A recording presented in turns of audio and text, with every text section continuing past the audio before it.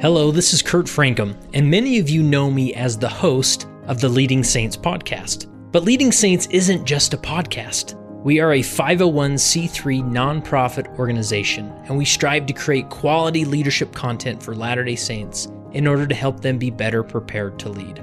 With this mission comes a lot of expense, and we need additional help to continue our efforts in the coming year. In order to exchange value for value, we have created the Core Leader community.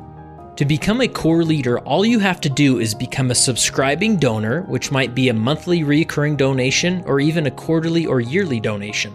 For those who become a core leader through a subscription donation, you have access to our core leader library, which includes additional recorded interviews not available to the general audience, access to all virtual summits, discounts on products and conferences, and access to a private Corecast feed where you will hear additional leadership thought and behind-the-scenes happenings. We are a community of leaders making this happen, and we need you a part of this mission. Text the word LEAD to 474747 in order to become a core leader today, or visit leadingsaints.org/donate. All right, you're about to start your jog.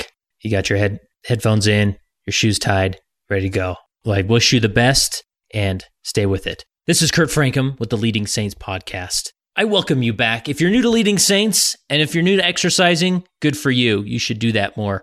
But Leading Saints is a nonprofit organization dedicated to helping Latter-day Saints be better prepared to lead. One way we do that is through this podcast, and which is, I don't know by the time we publish this, but we are right there at passing the 3 million download mark, and wowza. I could not have anticipated this type of growth, but it's pretty cool. So again, if you're new, you're adding to that 3 million download pot, which is awesome. And we encourage you to check out our website at leadingsaints.org, where there's even more articles. And also the newsletter. If you're not receiving the weekly newsletter, I always aim to get it out on Tuesday, but sometimes it comes out on Thursday.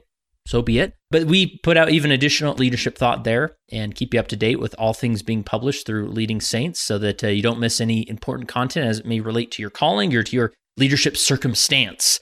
So definitely go to leadingsaints.org/subscribe and put your email address in there and join the adventure.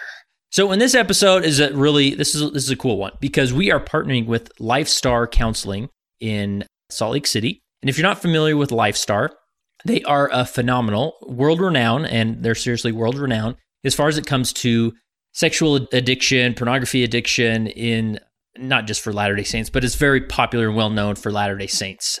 Very well spoken of, and just they're awesome.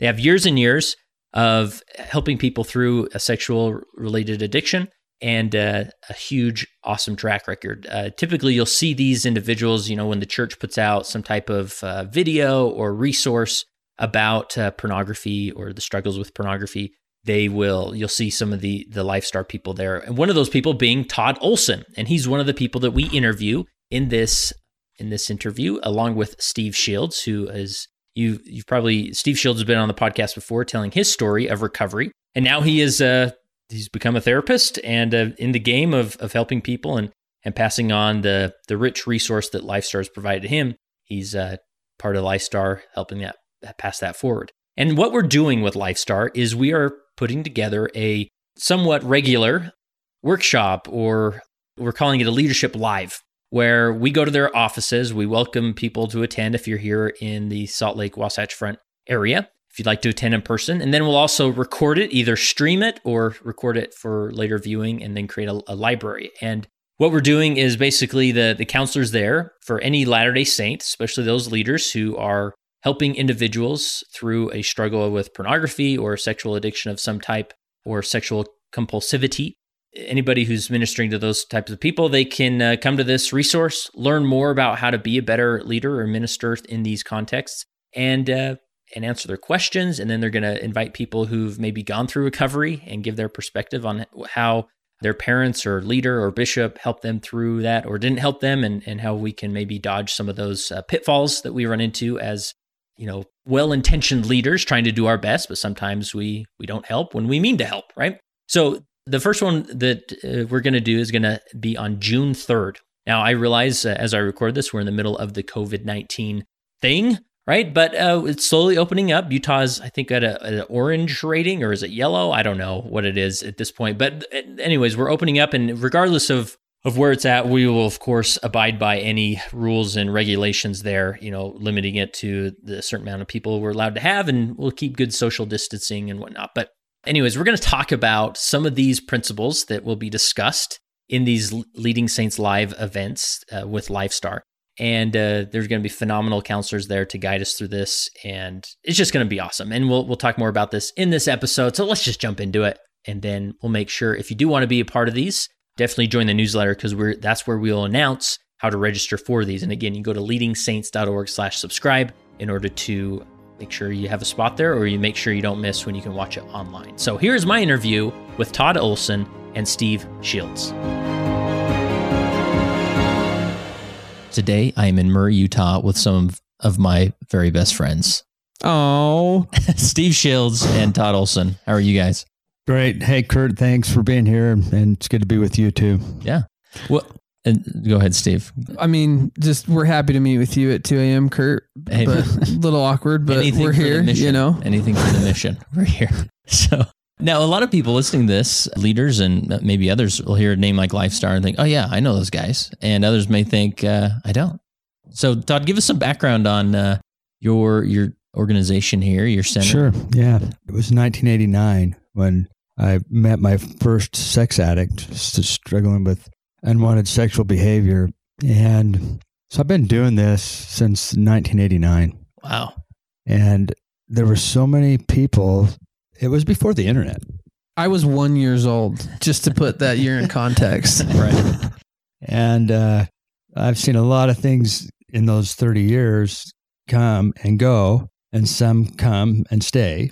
But soon after, it became my total practice. It didn't take very long at all. So did you start out as a therapist thinking, oh, we'll help with troubled marriages or things like that? Yeah. I actually was a juvenile probation officer, and then I left there to go into private practice. And so I continued to specialize with adolescents and their families. And then one day I had a man come in, and I really didn't know why he was coming, but after 3 months of meeting with him and stress-related items, his marriage, he handed me a book, and it was on sexual addiction. And he said, "Here, I've been interviewing for 3 months. I've been interviewing you for 3 months, and I want you to read this book and treat me."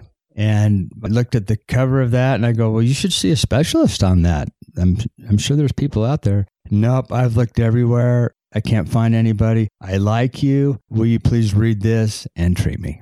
And that guy, he and his wife started me on a journey, and there's no looking back from then on. Yeah. So back then in the 80s, early 90s, I mean, obviously before the internet age, this was still an issue. I mean, sexual addiction was still an issue, but yeah. Was it different then, or how would you describe it? Yeah, it was different. The access to pornography was adult bookstores, purchasing videos. And then, of course, the sex industry, the escorts and prostitution has been there forever. Mm-hmm. And there was a lot of escalation from, level 1 addictive behavior of looking at pornography, compulsive masturbation going along with that. And it would increase. And so we would see a lot of people that would increase to acting out with other people.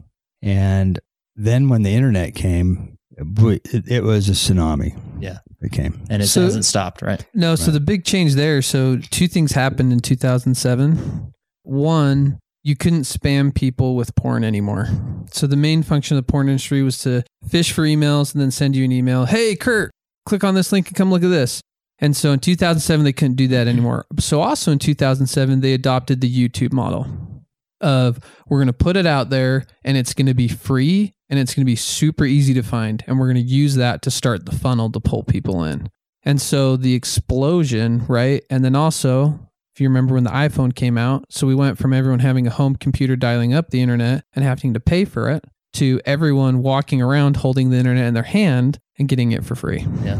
Yeah. And then the tsunami grew and grew, right? Right. And so over time, over the years, you became that specialist, your office here? Yeah. I think it was within that first year, that became all I did.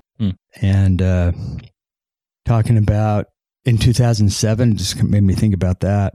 So the internet came when 96 or I guess it was really picking up, more general. Mid-90s, yep. Yeah. And you talk to people when that internet came and they were so focused by that. I don't know if you remember, those of you who are too young won't know this, but the lines on the monitor, it would slowly develop into a picture. Yeah. Before broadband, right? It would take like 5 minutes, I'm sure not that long, but sure seemed like it. And insert the dial-up noise here. Yeah. And then there's this picture that starts coming and people are looking at that and they think they've downloaded a person that's naked and it ends up being some person's arm or something. But it just became so addictive. And the chemistry of addiction, we've come a long way since then and understand what process addictions are way more than we used to. Yeah. And like Steve said, the barriers just shrunk and shrunk. You didn't have to go to the adult bookstore. No. You could get on your phone. Yep. In 2007, so one page of pornography, so like a piece of paper, you know how we have reams of paper that are 500 sheets? In 2007, if you stack those on top of each other, it would be 15 miles high. In 2007, as far as the pornography that was available, how many pages of pornography there were? Wow!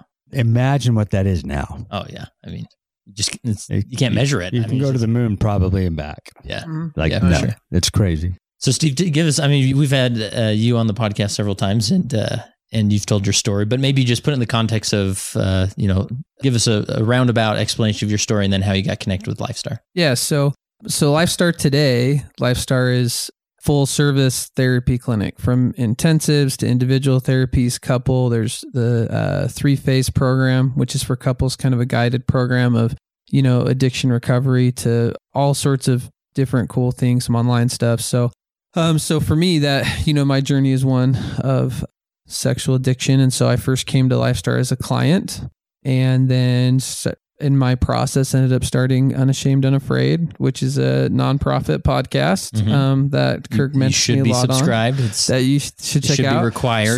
So we record people's stories. So you can get on there and you can hear a couple stories, individual stories, people ask anonymous questions, kind of all that. So as I moved into kind of that mentoring people phase, I just, more and more, and so that led me into wanting to change my career and become a therapist. So now I'm here interning at LifeStar, be fully licensed in, I guess, August of 2020, whenever you listen to this, and just doing it. So on your personal journey, like finding LifeStar, I'm sure you probably talked with several counselors or different people that seemed to help, but maybe LifeStar, there was a difference here as far as their approach.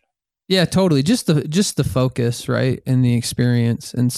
And I think all counseling is that way. Like I don't do counseling with kids, and I wouldn't. Like if someone were to come to me and be like, hey, my 8-year-old just went through a bunch of trauma, like there's people who are specialized in that and trained in that. And so counseling, you can do counseling for so many, every different mental, emotional health issue, there's probably now today a specialist for that.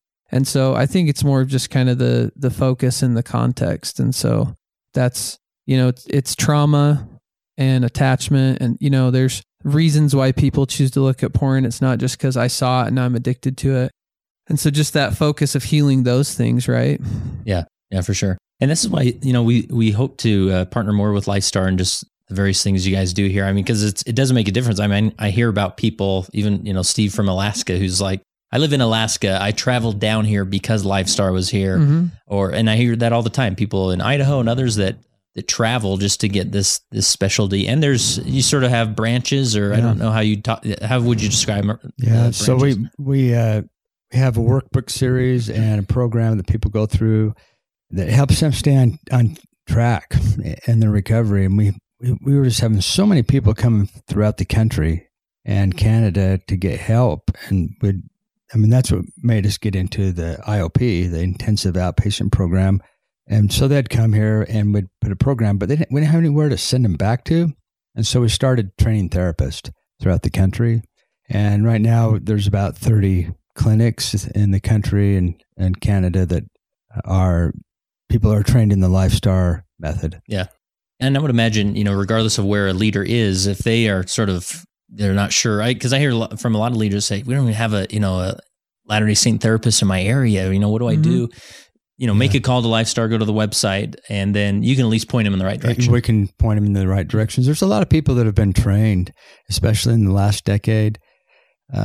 There's some qualified folks and clinics out there that do a good job, and they're all over the country, and we just need to know where to look. Yeah. So Todd's cell phone number is? Yeah, there we go. We'll put it right up there. So one thing that we're planning to do, and Steve, you're going to help sort of spearhead this from the LifeStar side, and we're partnering with you there at Leading Saints, is we want to create more dialogue, more information around helping leaders know where to go, how to, because just yesterday I went to lunch with a branch president, and he said, the biggest thing I deal with is pornography struggles, and so I know that most leaders are out there and they want to do a good job. They don't want to say the right thing. But on the counselor side, you hear a lot of horror stories about, wait, your bishop said what? Wait a minute, your elders court president did what, right? And bless their hearts, they're trying. And so the more dialogue and information we can maybe create around some of these topics and create a recorded library of this, it's going to be helpful. So Steve, maybe explain, and then we'll launch into sort of giving you a flavor of some of the topics we're going to talk about, but explain the basic approach and what we are going to try to do here. Yeah, totally. So my neighbor got called as bishop. So in my ward, so he's my bishop now. So we've had a lot of conversations in the front yard, where he's like, "Hey, I'm new, so what do I do?" And I was like, "Hey, this is going to be a big issue for you." So we're talking, and then we're out there one day, and he's like, "So I know you're like, everyone in the world is addicted to porn because that's like your world, And he's like, "But do you think like you have that worldview because like that's kind of where you've been?" And I said to him, "Look, how many men had exposure to the internet? How many men had parents who really taught them about sexuality?" And, we kind of put all those pieces together, stuff we kind of just talked about. And I said, "So that's my reason why addiction's a huge problem. You give me a reason why it's not." And about 3 months later, he and I are having a conversation. He's like, "Yep, it's a problem. Like that's a problem." So you don't have to go far as a church leader to find it, right? And there's a spectrum, right? Not everyone is having an affair. Not everyone's seeing prostitutes or whatever, but just the struggle with the spectrum. And it's been interesting talking to him and speaking with other bishops. Like these are good people.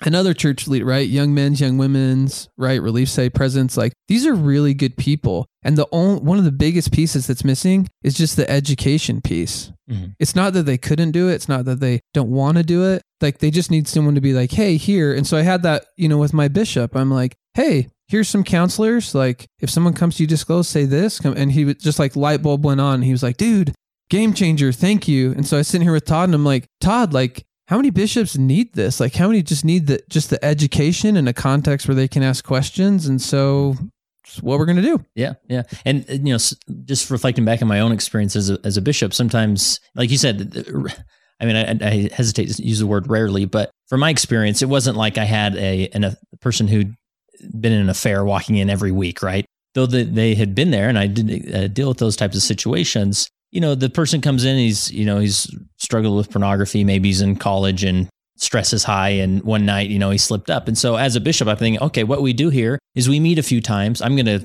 put some hard accountability rules and sort of be your parole officer here. And after about 6 weeks, let's get you back on the sacrament, right? And what I've learned since then is like, there's so much going on here that more often than not, you do need to loop in a professional counselor or therapist who can really make sure that this innocent slip up on the internet isn't going to turn into more or going to be he'll be relapsing on over and over and over again in his life to the point that he's so buried in shame, then who knows what's going to happen from there, right? So is that the sort of the typical thing you see, Todd? And then, and what should we better understand just from I'm just thinking, let's just use the 22-year-old newlywed in college coming in that's struggling with the pornography, acting out with pornography. Like, what should we begin to start to think about in that scenario? That he probably was doing that before he was married, and thought the marriage would fix it, right? Exactly right. So this will all take care of itself when I get married. And so a lot of times those husbands have not told their wives anything, and they haven't told their bishops much at all, or just briefly, like you just talked about. And so if we really understand what addiction is about, it's to help deal with pain and stress and challenges in life and balance people out. Well, marriage is not easy. And so what will happen with that guy is his acting out behavior with pornography or whatever his acting out method is will get worse and it will escalate. And then he's going to go, what is this all about? And then he doesn't dare tell her, his wife. Mm-hmm. She'll be mad at me. She didn't know about this before. So I'll just say enough. And then he will just say enough to the bishop too. I think a good thing to notice as a bishop is he's probably not telling you everything. Mm-hmm. It doesn't mean he's a bad person or anything like that. Or he's lying or intentionally lying, right? He doesn't dare tell you everything. It's too shaming. It's like, my life's over. No one would ever love me or accept me as I am. And so I'm going to guard that a little bit. No one's going to understand it. Yeah. And so then there's not a full disclosure of what really is happening, and it's going to keep happening. Yeah. That secret, it's kind of the lifeblood of keeping it going. Mm. And then he'll wake up and he'll go, instead of being 22, he'll be 45. Something will have happened. He will have gotten caught. Something will have disrupted. And then we will see him and his wife in here in phase 1. So I look at my own story, right? I've met with a whole bunch of bishops along my journey. And I can think back and go, I'm like most addicts, that I wasn't like, sweet, I totally want to be active in the church and live this dual life with addiction and do both my whole life. That'd be awesome, right? Like, addiction is not fun. Like, addiction does not pay. Like, it's a terrible experience, like even for the addict. And so I think back and I go, man, if the bishop I had when I was in a singles ward knew what Todd Olson knows right now, like, my path would have been different. Mm-hmm. Because I went to him and I was willing, just I didn't know anything about any of this. He didn't know anything about any of this. So we prayed, he filled me with hope, and I walked out. And just a little bit of education with him. Like, he didn't need 1,000,000 hours to be an expert, and neither does any other bishop or church leader. But just a little bit of education and a little bit of knowledge of where to go and resources could change that trajectory for that 22-year-old. I mean, to use that example, if he gets interrupted at 22 and has some resources and engagement, some accountability that way, for him to start recovery then, instead of I started recovery at 24 and a half, and I was sitting in my men's group, and like, they were like mad at me.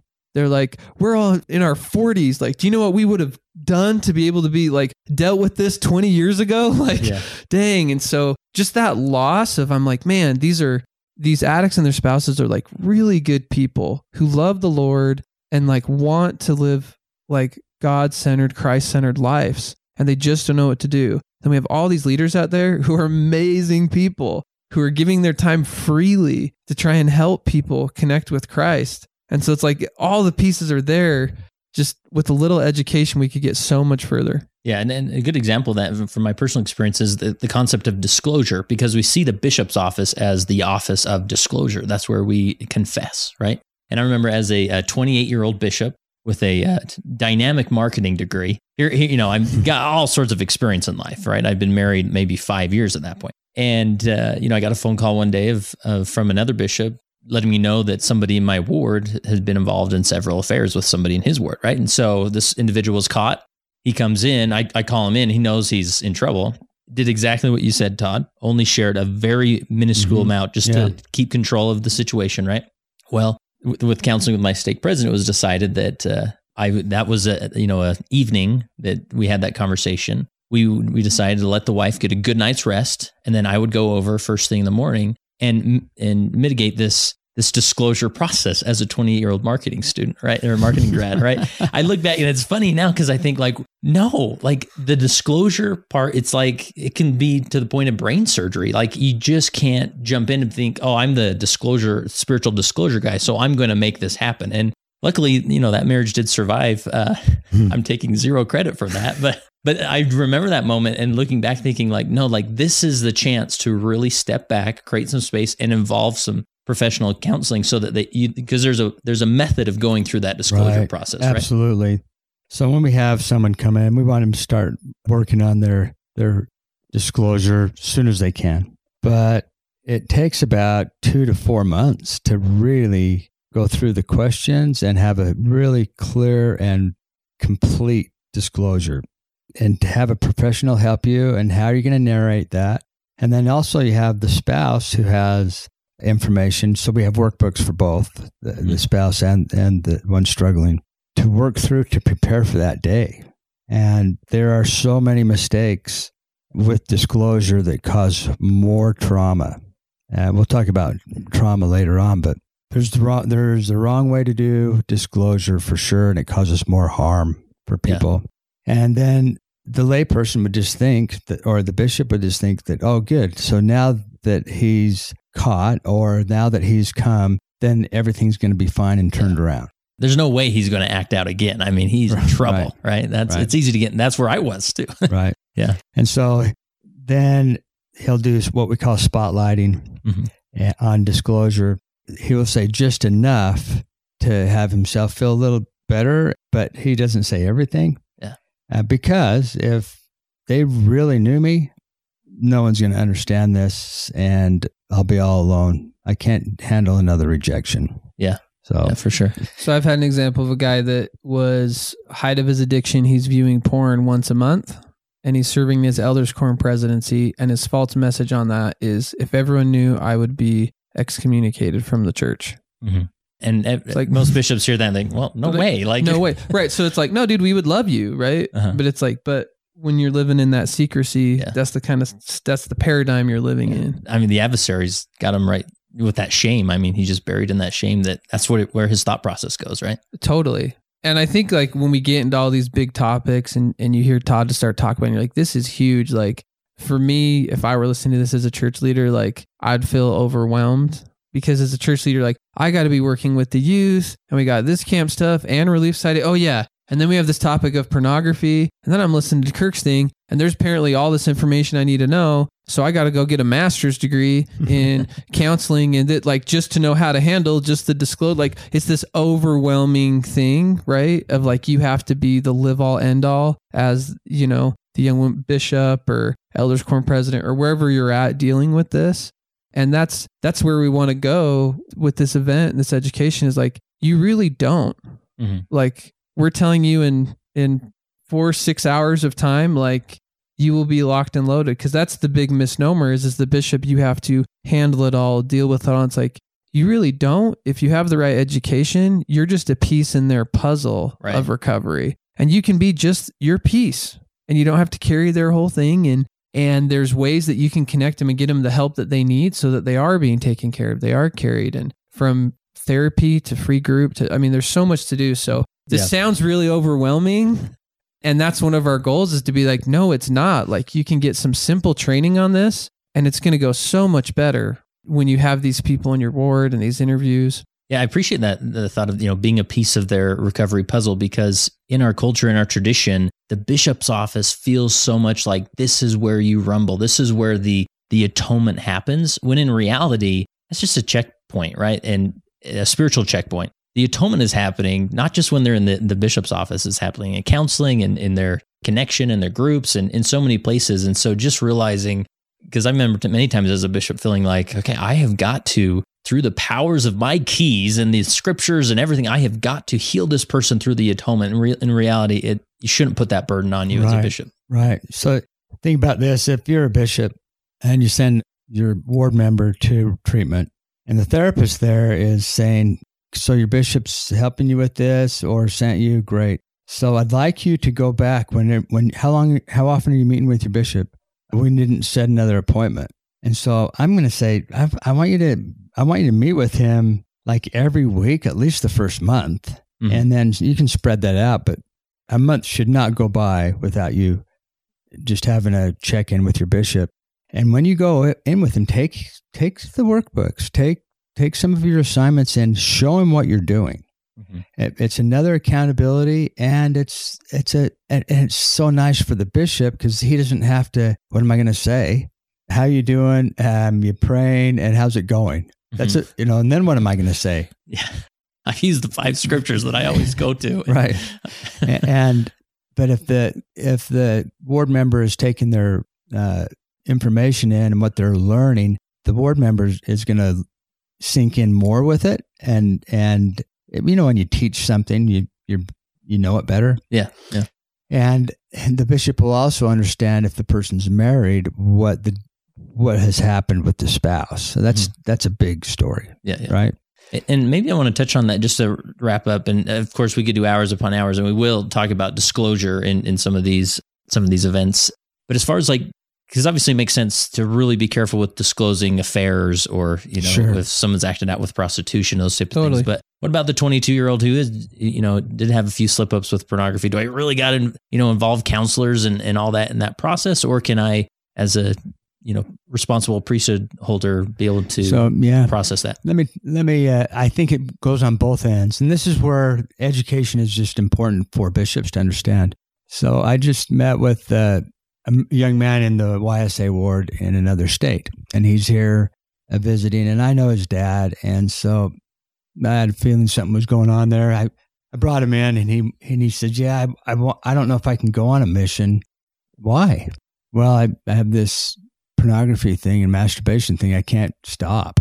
Are you working with your bishop back in where you live? Yeah. He doesn't know everything though. Like, what do you mean? Well, I told him, I said, here's some things I've done. And he kind of stopped me and said, I don't need to know all that. Let's just get you going. And so he needed to get it out. Mm-hmm. And he was as nervous as a cat coming in. The day he shared with me on his disclosure, we kind of had to do a rapid one because he was going to leave and go back to his state. And he sat there, and then he just got tearful, and he goes, I've never said any of this to anybody. Do I save this for my bishop? And I says, you can save some of it for your bishop and do a general. He ought to know. Mm-hmm. But after he was done, he felt so much better, a big weight off of him. And so sometimes we see that end of the spectrum where the bishop is like, hey, you don't need to say this to anybody else anymore, mm-hmm. and we're done. Let's get you moving on. He needs to follow up with him, right? Mm-hmm. And then the other end of the spectrum, oh boy, I'll see a young adult, 19, 20, 22-year-old. Hey, how come you didn't go on a mission? I don't know. He was him-todding around. So why didn't you go on a mission? Well, I didn't think they'd ever let me. What do you mean? Well, our bishop, I just heard through the grapevine, and our stake president, like, if you're masturbating, there's no way you're going. Mm. And the longest I've ever gone is like 3 months. And so I figure, well, I'm not going. So I never even tried to go. Yeah. I says, let's get you out there and let's work with your bishop. I think you can go. Uh-huh. So it's both ends of the spectrum. There's some like, are you kidding me? If a young man has a compulsive or unwanted sexual behavior going on, he's not going to be healed in 3 months, but he can be sober for 3 months. We can get him out on his mission. The structure of the mission can really help him.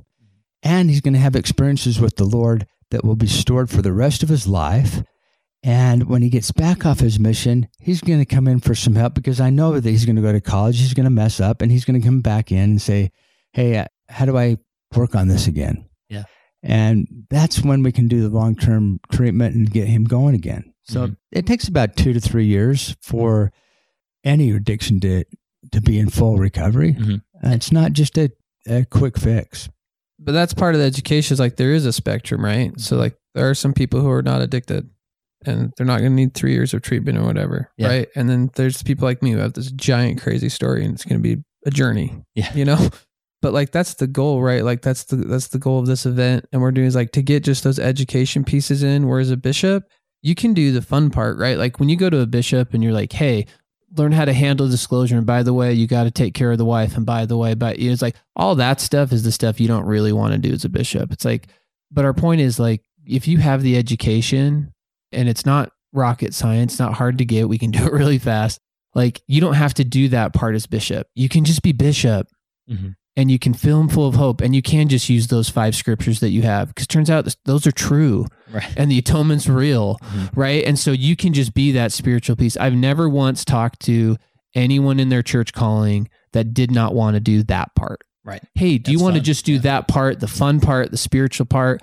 And so, the service with the Lord, although it's sacrifice, right? It should be fulfilling. Mm-hmm. And so that's like my plea is like, church leaders who are like, these interviews are awkward for you, they're hard, they weigh on you. It does not have to be like that.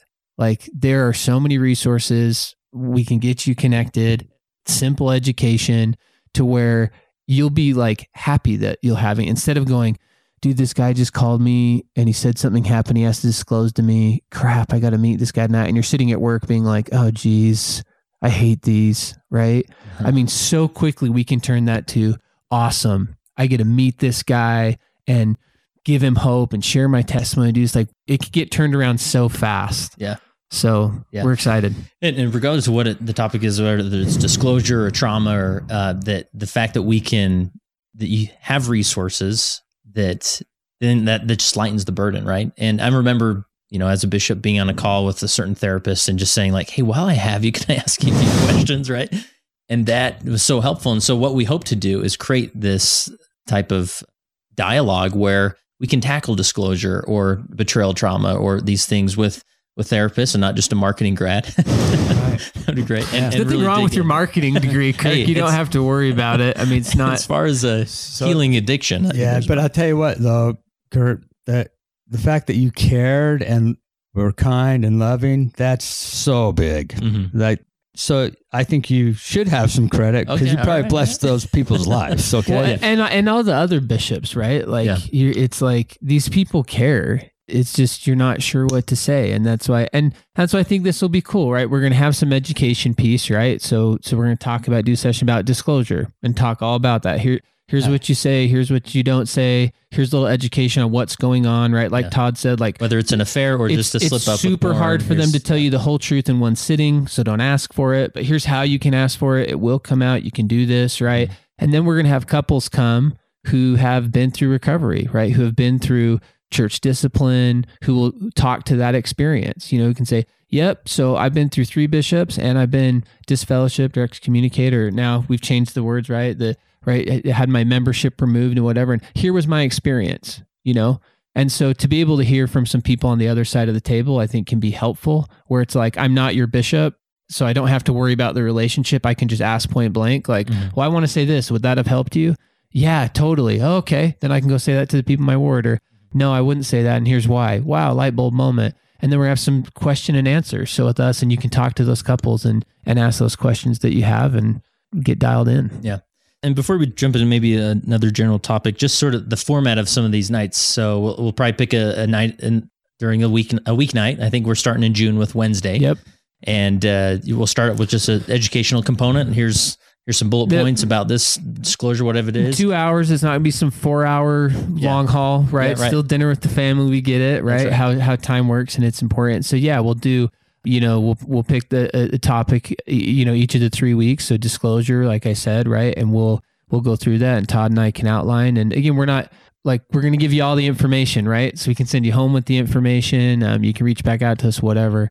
And then we're going to have, a couple there, and we'll kind of brief their story and say, hey, in a 2-minute synopsis, here's their story. And then let them talk about just their experience around working with church leaders. Here's, what my elders quorum president did that was really good, and just share their true experience of what happened, right? And so here's the good, here's the bad, here's what I'd say. And then just allow for some question and answer. So both, questions for Todd that you can answer, and myself, and then also for that couple. Yeah. And just another shameless plug for your podcast. Like, one thing that's really helped me, as a leader listening to your podcast, just hearing stories, I'm amazed at just how helpful hearing the story is. Thinking, oh, I hadn't thought about that component. Or I didn't realize he was in that place, and I thought he was in a different place, right? So stories are powerful. So we're going to definitely involve that in this process. So presentation, story, and then a Q&A portion for leaders. Right. Yeah. So, and a lot of things that the spouse, it's just lack of education for the bishops. A lot of the spouses that come in with, oh, good, now that he's come out of the closet, so to speak, and has come forward, good, now let's work on forgiving him. And she is totally disrupted. Her whole entire world is turned upside down. Yeah. And everything. The leader wants to focus on, well, you need to forgive him. We need to move past this, but there's so much trauma there that she can't, right? And so I'll have a couple come in, and so like church discipline. So when did this happen? About 1.5 years ago. Oh, and what's happened since? We haven't heard anything. And so then I have to help the church member or the past church member, right? be proactive and, hey, let's get you back in so you can start working on maybe getting rebaptized. Mm-hmm. And I talked to the wife. Have the bishop or stake president talked to you? Not once. It's like, oh no. Yeah. And they feel so betrayed by that. Right. And in reality, the stake president, whether he's just busy or he doesn't know. Oh yeah. I don't know what to say. So we might as well, we'll touch base later. Yeah. Right. Right. Well, that was my bishop with my wife, right? A bishop in my ward, we talked about. I'm like, yeah, you got to meet with my wife. And he's like, okay. And he sat down, and Kayla has been around the block, has some education and knows. And so he's kind of sitting there, and she's like, this is super awkward for you, isn't it? He's like, yes, thank you for saying that. I'm not sure what to say, and I'm not sure what to do here. So we're going to talk about it, and then we're going to have some of those women come in and just tell you point blank, hey, I'm the woman who sat on the other side of the table, and this is what I wish my bishop would have said to me, or this is what they did say that was super helpful. So we're going to arm you with that information so you can do what you want to do, right? Share your testimony, right? Be the part of the bishop that's the fun, the filling part, knowing that you're making a difference, knowing that you are, right, being a shepherd, right, being a light. So, yeah. Another one that education would just help a ton on is, so like the ARP, so Addiction Recovery Program is what those initials are. Right. And I'm going, oh no, don't call it that. Oh, well, they're calling it that. They printed the manual. And so there was a lawsuit, not in our state, but in another state.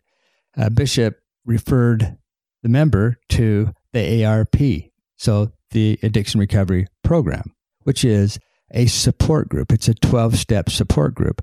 It is not a program. Now, it's a program of the church, so I can see why they call it that. So the member of the ward thought he was going to a sex addiction recovery program all of this time. And the court system, when they wanted notes on his treatment and all that kind of stuff, what are you talking about? And that guy got in trouble because he had not followed the court orders.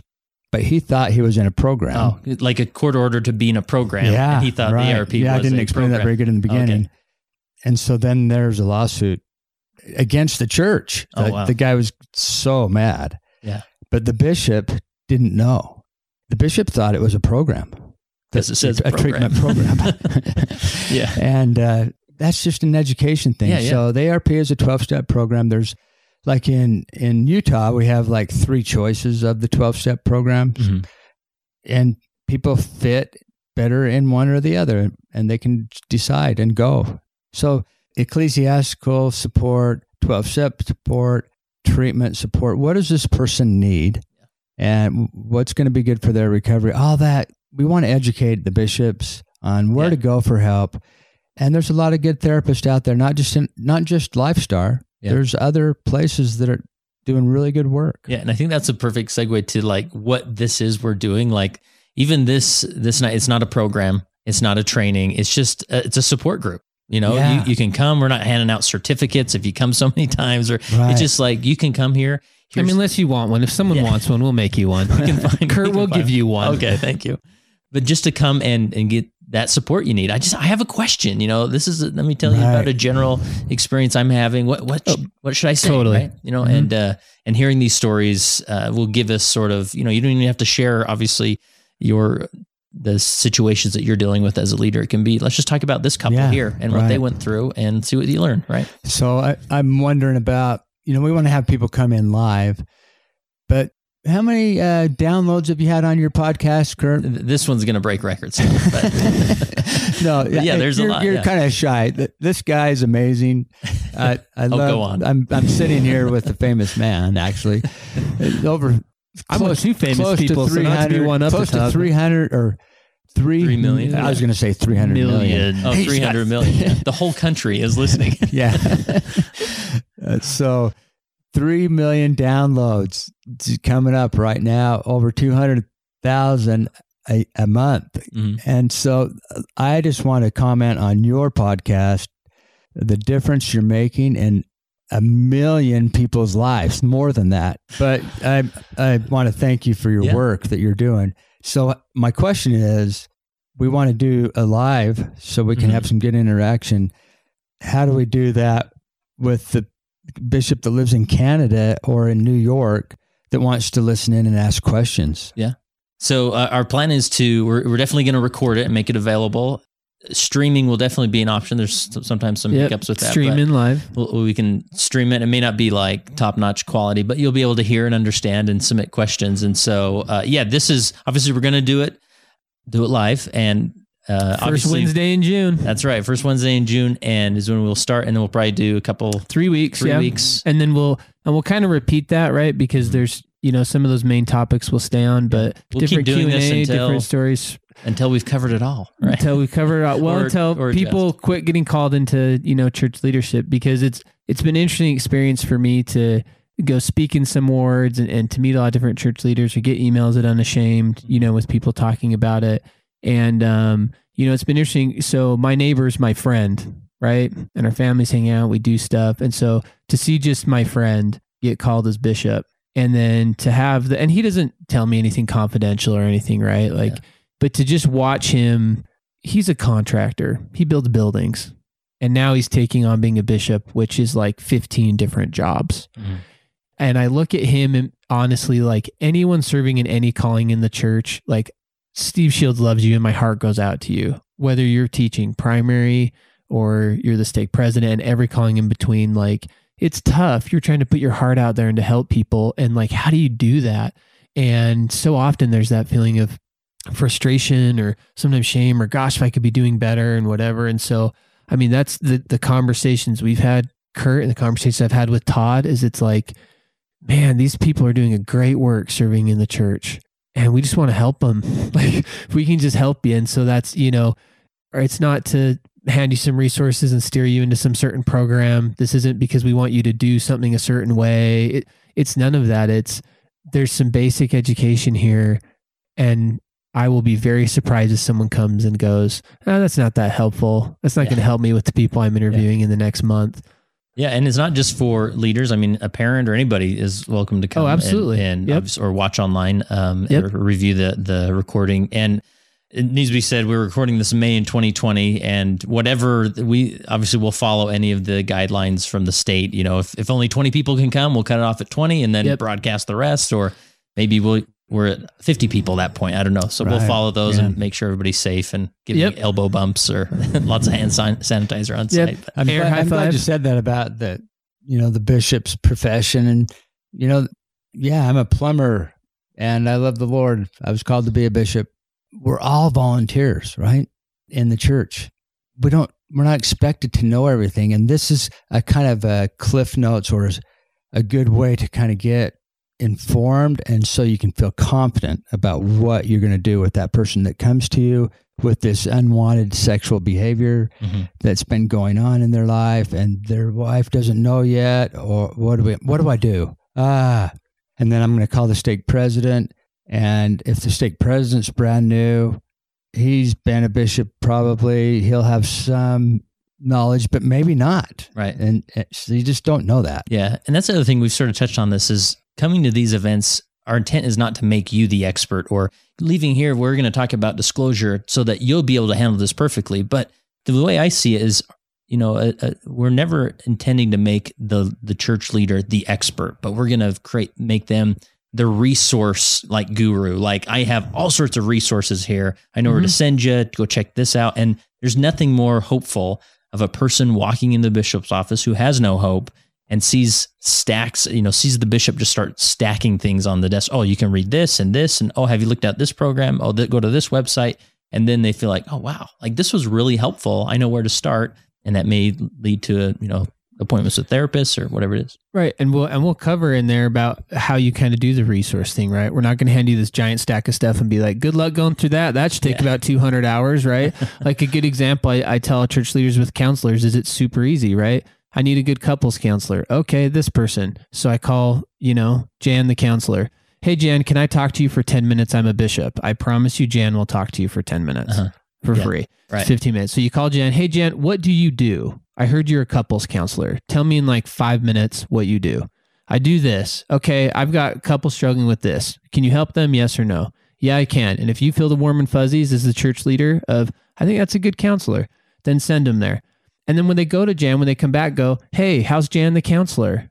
And if they're like, maybe not a fit for me or whatever, send 2 or 3 people to Jan. And if all 3 people are like, Jan's lame, quit sending people to Jan. Uh-huh. If all 3 people are like, dude, Jan is like changing our marriage, she's the best, you keep sending people to Jan, right? Like but a lot of bishops know, they're like, well, how do I do counselors or whatever? I've had multiple bishops who are like, wait, you can just call them and they'll just talk to you and tell you what they do. And I'm like, yeah. So it's like, it's simple things like that, Kurt. Like, this isn't like someone needs to go get hundreds of hours of education. This is like, in a very short time frame, your effectiveness as a bishop will go way up. Mm-hmm. That's our goal, right? Is to help you go way. And so you can just do the fun part, right? So, you're the resource guru, full Steve, of hope. You're talking about something that just coming up for me right now that I think it'd be good for bishops to know, which we'll cover. And that is, these guys that are struggling with that unwanted sexual behavior are not going to want to go anywhere. They especially are not going to want to go to a group with a bunch of other men that masturbate. Like, are you kidding me? Right. And so they will resist that, and they will smooze it over, and they will manage the outcome of that. I'm good. I'm taking care of it. And so we're going to do training on that, on how, so the bishop can kind of see what's really going on. Yeah. And that's why a lot of, okay, hey, thanks for coming in. Then you good? Yeah, I'm good. I'm done with this. Okay. And that's it. Right. Yeah. And so anyway. Cool. So as we wrap up here, obviously we've plugged this. It's going to be great. It's going to be awesome. We can't wait. Right. I mean, Steve's bringing brownies. It's going to be great. I will bring brownies if someone wants them.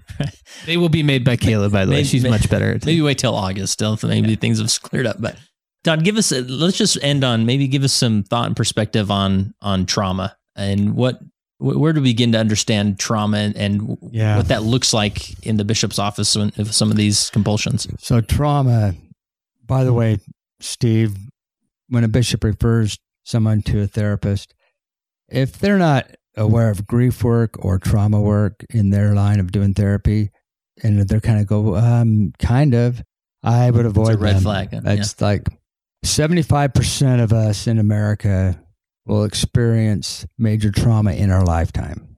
So the lucky 25% is not going to experience major trauma, but probably have smaller trauma. Everybody's going to experience trauma in their life. You said earlier in the podcast, Steve, about the addicts, the person struggling with the sexual compulsion, that they're traumatized too.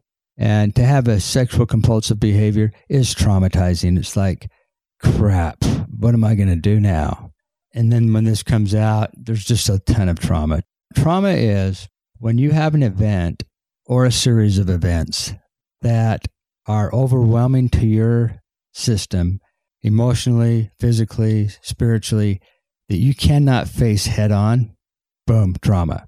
And your functioning is gone. And so for the spouses dealing with a husband, when there's a discovery of the addiction, their whole world just turns upside down.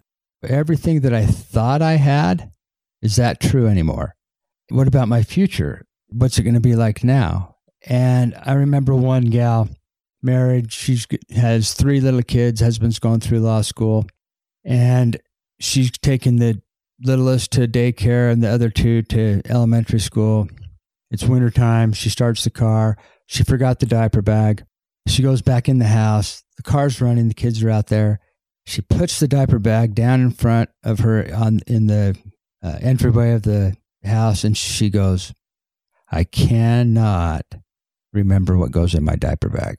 She's done it a million times, literally. Like, she's got 2 other kids that have had the diaper bag routine. And you and I would know, all 3 of us would know, hey, formula, change of clothes, wipes, diapers, let's go. And she's paralyzed. Trauma disrupts every aspect of your life. Parenting, daily activities, hygiene, sleep, communication. And then who do I tell? I can't go to my neighbors. I have now couples shame. If they find out about my husband, I don't really want to break up my family. What do I do? Mm-hmm. There's no place for them to go. Yeah. And if they get educated about trauma, there's some automatic relief. Oh, that's why. So I'm not weird. Yeah, I'm not crazy. Hear that a lot from wives. I thought I was crazy. Mm-hmm. Well, you look at some of the trauma behaviors and the way that they respond to trauma. So our first line of defense is social engagement.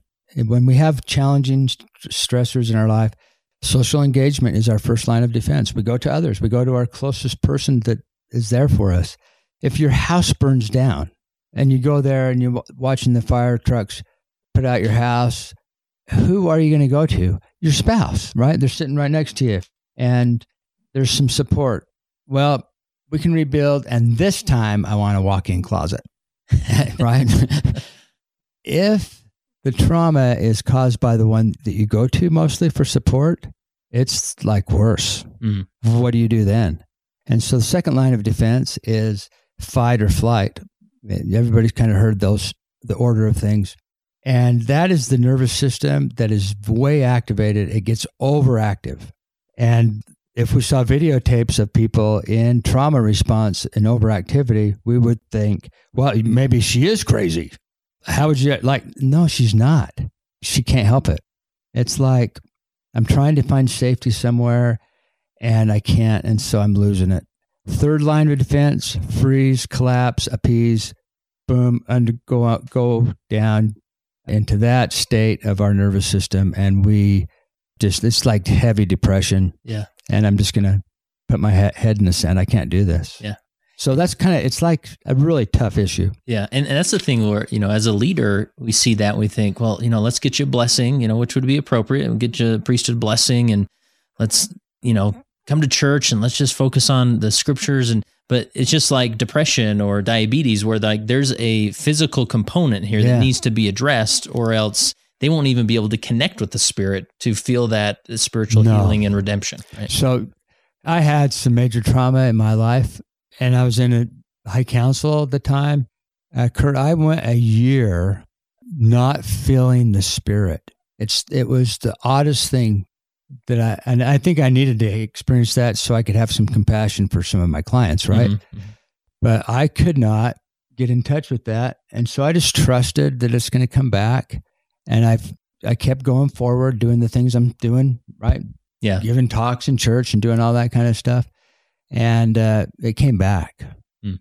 But I had to go get some help for the trauma. Yeah. It overpowered my system. Yeah. And it's so ubiquitous that in some cases where, we may see someone in our ward go through a dramatic faith crisis and we're thinking, well, hey, come in, let's talk about Joseph Smith's polygamy for a minute, right? But right. What in reality, they're responding to maybe a traumatic event. They haven't been able to feel the Spirit. So then they're thinking, I'm out. Right. And now they're using maybe some historic concerns that way. And again, I don't want to minimize anybody's experience, but that's sort of how trauma can manifest itself when we don't even realize that the trauma is the issue. And trauma is tagged in our system. And unless we get some help for that and release it therapeutically, it stays. Mm-hmm. And then you have an event in the future as you're living that reminds your body of that. Like, my husband's late coming home from work and I can't get a hold of him on his cell phone. And the cell phone doesn't even show up on Friend Finder. Mm-hmm. Well, the husband, there was a major wreck on the freeway and his teenage son took his charger out of the car. And his phone is like jacked up anyway.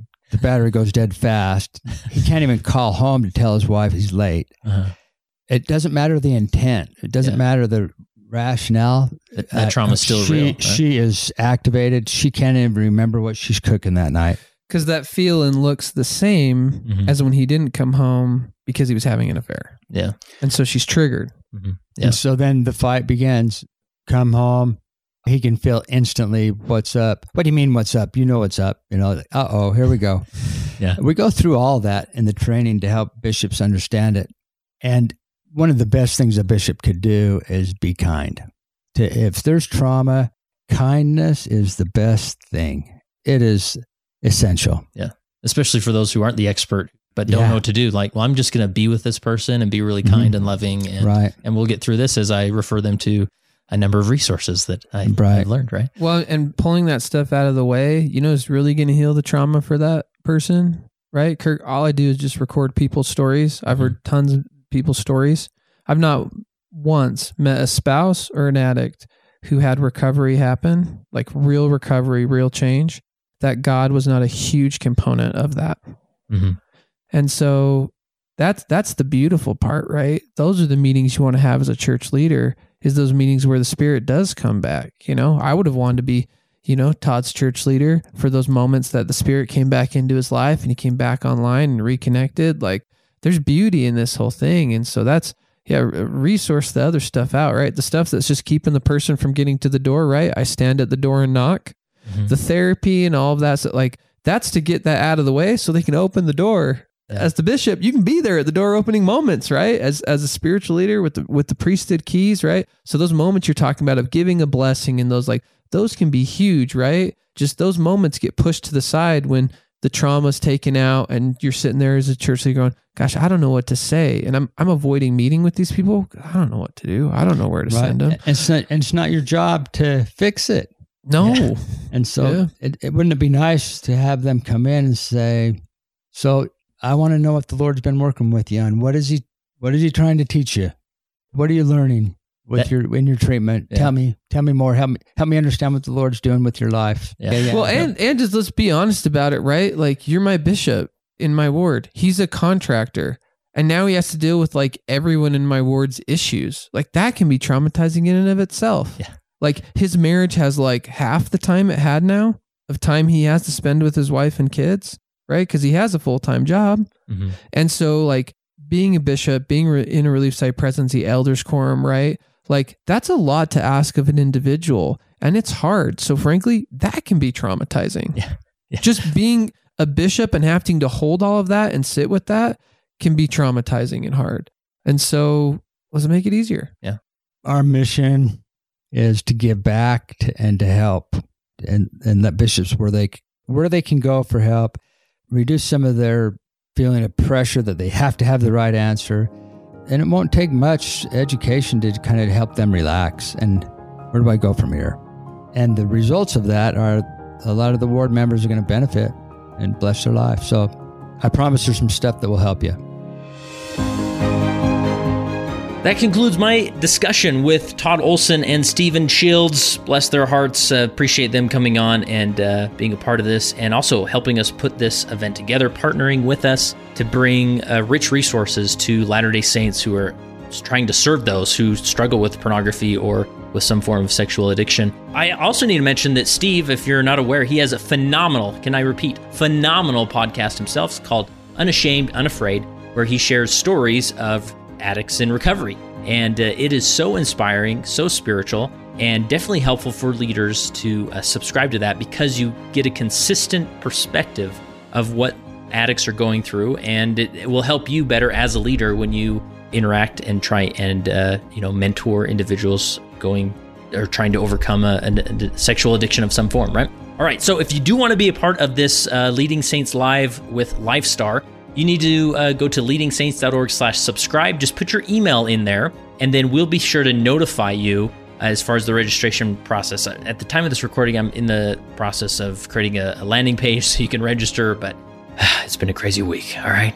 But anyways, so leadingsaints.org/subscribe so that you don't miss the opportunity to either attend in person or watch the streaming opportunity online. And of course, it'll be recorded, so you'll be able to capture it or view it at another time. And remember, text the word LEAD to 474747 and join the Core Leader community today.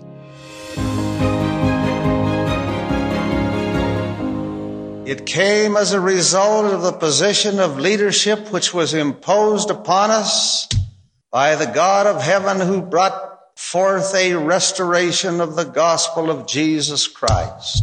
And when the declaration was made concerning the only true and living church upon the face of the earth, we were immediately put in a position of loneliness, the loneliness of leadership, from which we cannot shrink nor run away, and to which we must face up with boldness and courage and ability.